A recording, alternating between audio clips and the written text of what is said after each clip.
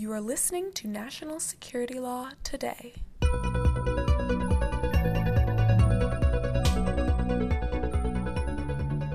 Hello, I'm Holly, and I'm pleased to introduce our podcast today, which is the official ABA Law Student podcast produced by Legal Talk Network. It features our very own Law and National Security Committee Chair, Professor William Banks, who is interviewed by Meg Steenberg. Hello, and welcome to another edition of the ABA Law Student Podcast. I'm Meg Steenberg, a 2L at Syracuse University College of Law JDI program. Today, we are honored to have with us William C. Banks, Emeritus Professor at the Syracuse University College of Law and the Maxwell School, where he is Professor of Public Administration and International Affairs.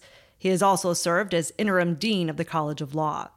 A teacher and scholar at SU for more than 4 decades, Professor Banks was the founding director of the Institute for National Security and Counterterrorism, now called the Syracuse University Institute for Security Policy and Law. Professor Banks is an internationally recognized scholar on a wide variety of topics, including constitutional law and national security and counterterrorism law, laws of war and asymmetric warfare, cybersecurity, civilian-military relations, and government surveillance and privacy. He is also the author or co-author of numerous scholarly works, including books and book chapters related to those issues and more. In 2017, Professor Banks was named Senior Fellow at Georgetown Law's Center on National Security and the Law. Among his many public service appointments, Professor Banks served as a special counsel to the U.S. Senate Judiciary Committee for the confirmation hearings of Supreme Court nominee Stephen Breyer. He is presently chair of the ABA Standing Committee on Law and National Security and editor-in-chief of the Journal of National Security Law and Policy. I must also note, I had the honor of learning constitutional law from Professor Banks. Thank you for joining us today. It's good to be with you, Meg. Happy to do it. Well, I want to begin today with a focus on one area of expertise for you, and that is national security law. This discussion is for the common person who wants to link current events and national security interests to law and keep up with the paper and media.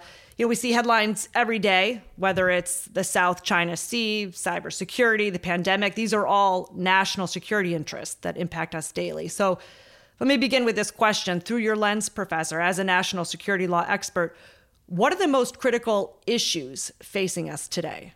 Well, Meg, we've lived now for more than a year through the worst public health crisis that the United States has known since World War I, more than 100 years. And the crisis has tested us in many ways, including our legal preparedness and our capability to respond effectively with law-based public health measures. We're not out of the woods. And I think that even though we've made great headway with vaccinations and testing, much more remains to be done. And even though the national government is now responding very effectively, I think, to COVID-19, for almost a year, we struggled to respond. And as you know, as a student of constitutional law, Meg, our system is a federal system. So indeed, much of the legal response to COVID-19 was driven by states and cities, so governors and mayors, with 50 different legal systems and sets of rules to decide who's in charge, how the response is to be governed, what kind of limits might be imposed on individual conduct and practices, as well as businesses, local governments, churches, organized associations, restaurants, and the whole panoply.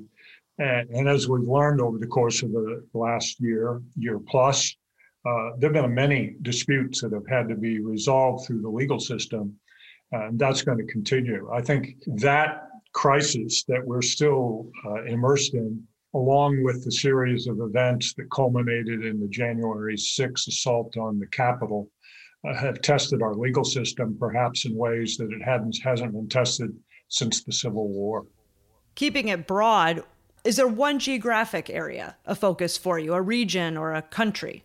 Well, it so happens that in the last few days, the Director of National Intelligence has released 2 major reports that we come to expect from the DNI One is released every 4 years, another one comes every year. The one that comes every 4 years looks forward up to 15, 20 years ahead. So the intelligence report that was released a few days ago looks at worldwide threats in the year 2040. And their prediction is for a number of crises to be manifest over the next 15 to 20 years. Regionally, it meshes with the report that was released only yesterday, which is the annual threat assessment that's also produced by the DNI.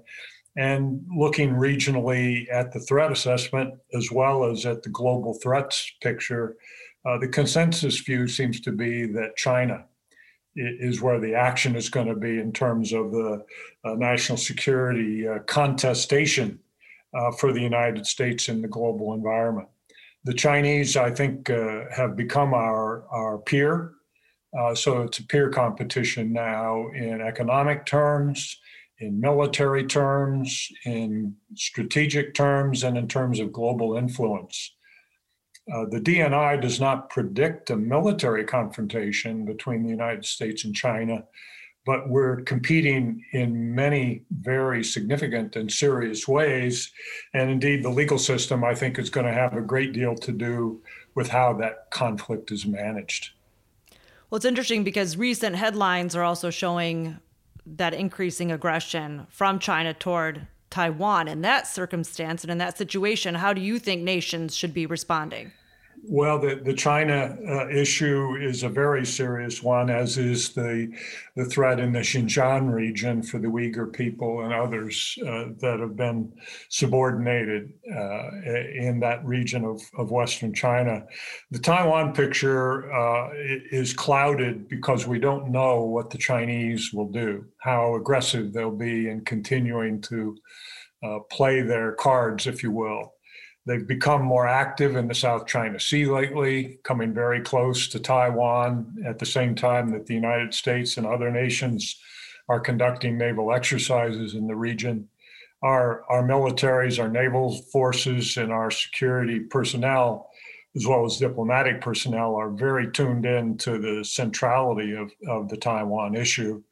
The predictions are, by and large, that the tensions will continue to rise, but not boil over.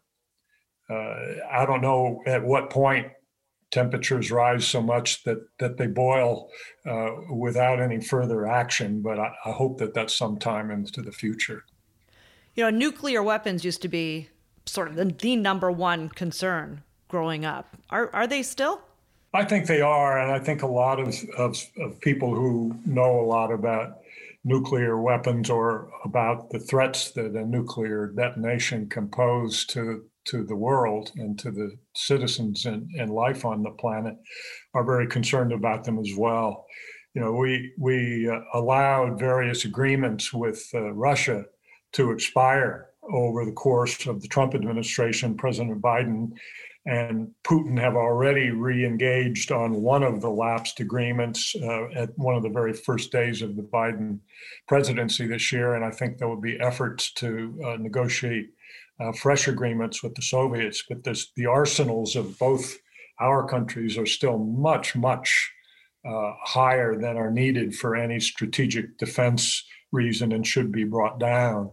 In addition to the threat of an actual war, that would bring our societies to an end, there's concern that a rogue state or a rogue actor might get its hands on a nuclear weapon, either through theft or through the theft of the technology and the materials that allow for a weapon to be developed. So a terrorist with a nuclear weapon is indeed a doomsday scenario that I think we should be concerned about.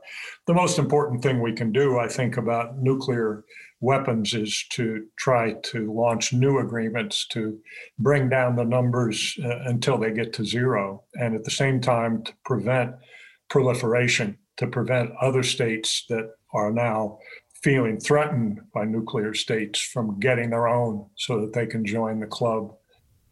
Well, and that speaks to an issue right now as Iran continues to enrich uranium and the United States negotiates with it. How do you build that trust between the U.S. and a nation like Iran? And is the goal to build also that trust for others like Israel?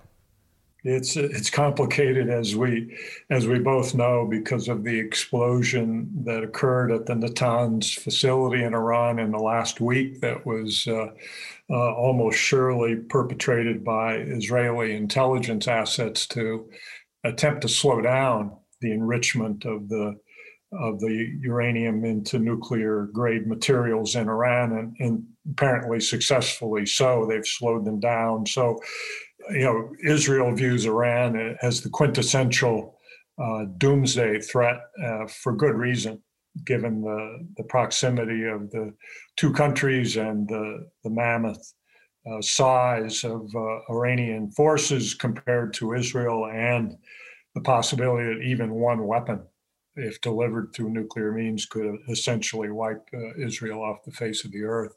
So our negotiating strategy isn't exactly the same as our friends, the Israelis, but in the large measure, it shares a common objective to assure that Iran does not develop nuclear weapons. I think that the nuclear agreement that was in place during the Obama administration, and that President Trump backed out of, was not a great agreement by any stretch. Most observers agree that it was weak in many respects, but the idea of an agreement remains very appealing. I think it's appealing to the Biden administration. So the question is whether the Iranians want to be relieved from most of the serious sanctions that prevent them from selling oil on the international market. If they want that badly enough to be able to come to terms with an inspection regime and a slowed development of the materials for use in peaceful power generation facilities, for example. I think time is on our side there, that the economic impact of the sanctions on Iran is serious and getting more serious by the day. Unfortunately, those sanctions tend to hurt common Iranian citizens, men and women, and children in Iran more than they do the officialdom. But this is an election year in Iran, for whatever that is worth, and I think there's a chance that the long game here toward negotiation may prove to be successful. We are speaking with Professor William C. Banks, Syracuse University College of Law. Let's focus on national security interests at home now. When it comes to the pandemic, what lessons have we learned from the national security perspective? The pandemic has brought many things in stark relief. One of the things, let me focus on two. One is that a lot depends on the leadership of the national government, even if the decisions about what to do in the public health situation are largely made at the state and local level. Federal leadership involves coordination, planning, execution, bringing the resources of the national government to bear to make things happen in the public health space. Historically, one of the things that the pandemic has reminded us is that public health, while it's a state and local affair in almost every respect, has also been relegated to the bottom of the budget priority pile, if you will, in virtually every state in the United States. So when the pandemic struck, just as when other public health crises have happened in the past, states and cities are by and large unprepared, in part because they're so under-resourced. On the legal side, what we learned over the course of now, 14 months, is that the decisions made by states and cities often press civil liberties components that can stand in the way of an effective enforcement of a public health regime. For example, restrictions on religious observances, large gatherings at churches or synagogues or cathedrals. As you probably know, Meg, the Supreme Court and lower courts have had to visit and revisit various petitions from groups who feel that their ability to practice religion has been interfered with because of otherwise neutral regulations that have been put in place by state governors or even local officials, mayors and the like. Now we're in the realm of vaccination, of course, and there'll be questions about whether governments or universities or businesses can require vaccination as a condition, for example, of being a student at Syracuse University or being an employee of the city of Tucson or being a worker at the local grocery store. Those are tough questions, and they haven't all been resolved yet. And they're going to come in droves, I think, in the weeks and months to come, not to mention that they don't bode well for our preparedness for the next pandemic, which I think is fair to say is not in the distant future. From your perspective, you mentioned this earlier a little bit too, but the attack on the Capitol on January 6th, what changes do we need following that? You know, the assault on the Capitol on January 6th was a horrifying moment for our democracy because it threatened at the very core of our constitutional fabric, the way we make a transition from one elected administration to the next and seat the president. Legally, our system bent under great pressure on that day and around that entire period between the election in November and the inauguration in January. It bent, but it did not break. It persevered. And indeed, the mechanisms of government that were supposed to operate did in the end operate and operated successfully. Now, as we attempt to enforce the laws against those who assaulted the Capitol, more than 400 individuals have been criminally charged, and investigations are ongoing. There may be well more than 400 before the Department of Justice is finished. Of that 400 plus, 300 are misdemeanor charges for things like trespass. Pretty straightforward charges. Many of them may be pled or negotiated towards some kind of a settlement.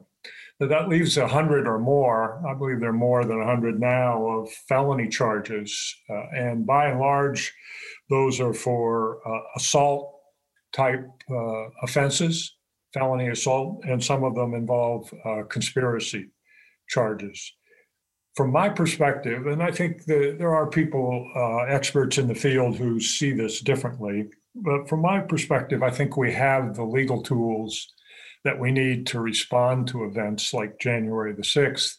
What we didn't have, or what were not put into effective use on that day, were the planning and preparedness tools to either prevent it from happening altogether or to mitigate considerably what actually happened on that day. We've now seen the various reports, and there are bound to be more about the failures to adequately plan and prepare for what everybody reasonably could foresee was coming on that day. There's a real danger, I think, that if we reach out to criminalize specific kinds of advocacy in the United States, that will begin to threaten our core civil liberties values. And we don't want to do that. It's about the First Amendment, as you know, that even ugly speech is protected speech. Even speech which is antithetical to your core values is speech that we ought to allow, because that kind of system is the best system for allowing more effective communication between people about our government to occur over the long haul. So I'm somewhat optimistic that our system is up to the task of policing against outrages like the January 6th assault. I'm more invested now myself in working to help prepare so that crises like these in the future are anticipated and that steps are taken to mitigate or prevent those kinds of events from happening again. and perhaps you just spoke to some of this, but it is April 2021. What is the biggest constitutional crisis of our day? Well, I think it involves the very legitimacy of our system.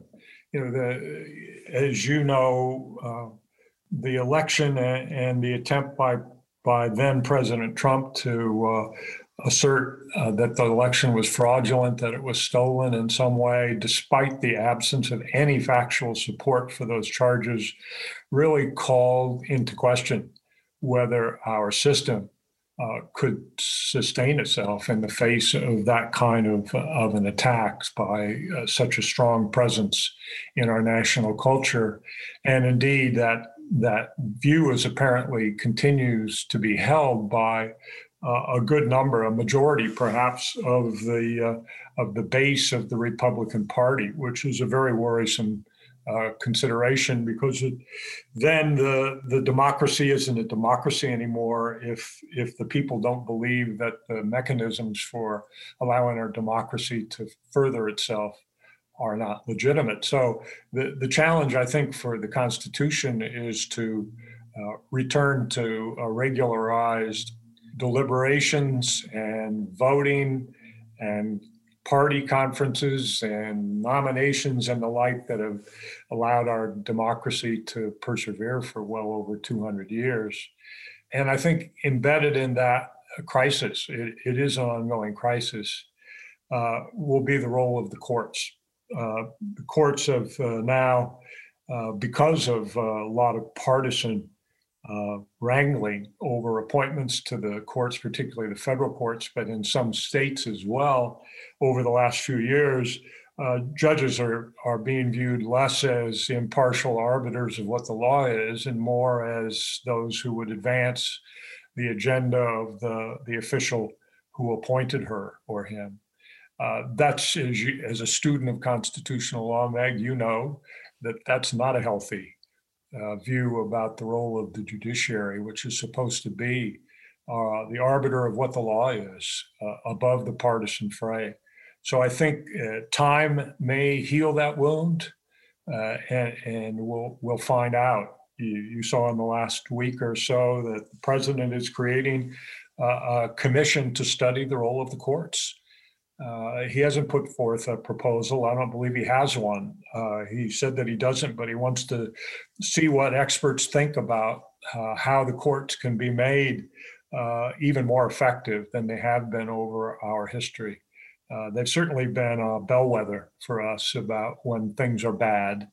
And right now, I think the lights are blinking red that there's a crisis afoot, even in the judiciary. So we're going to have to tread lightly and very deliberately with a lot of folks like you who are determined to learn what the law is and to be able practitioners going forward. Well, let's head back to law school for a moment, if we may. What advice would you give yourself if you could do it over again? And is that the same advice for a student today? Well, it's so long ago, Meg, I can hardly remember. But I think, that one of the things that I have a young daughter who's just finished undergraduate school and is wondering what to do with her life. And I think one of the best things that a young person can do these days before law school or before graduate school or before medical school is to take a little time to do something else.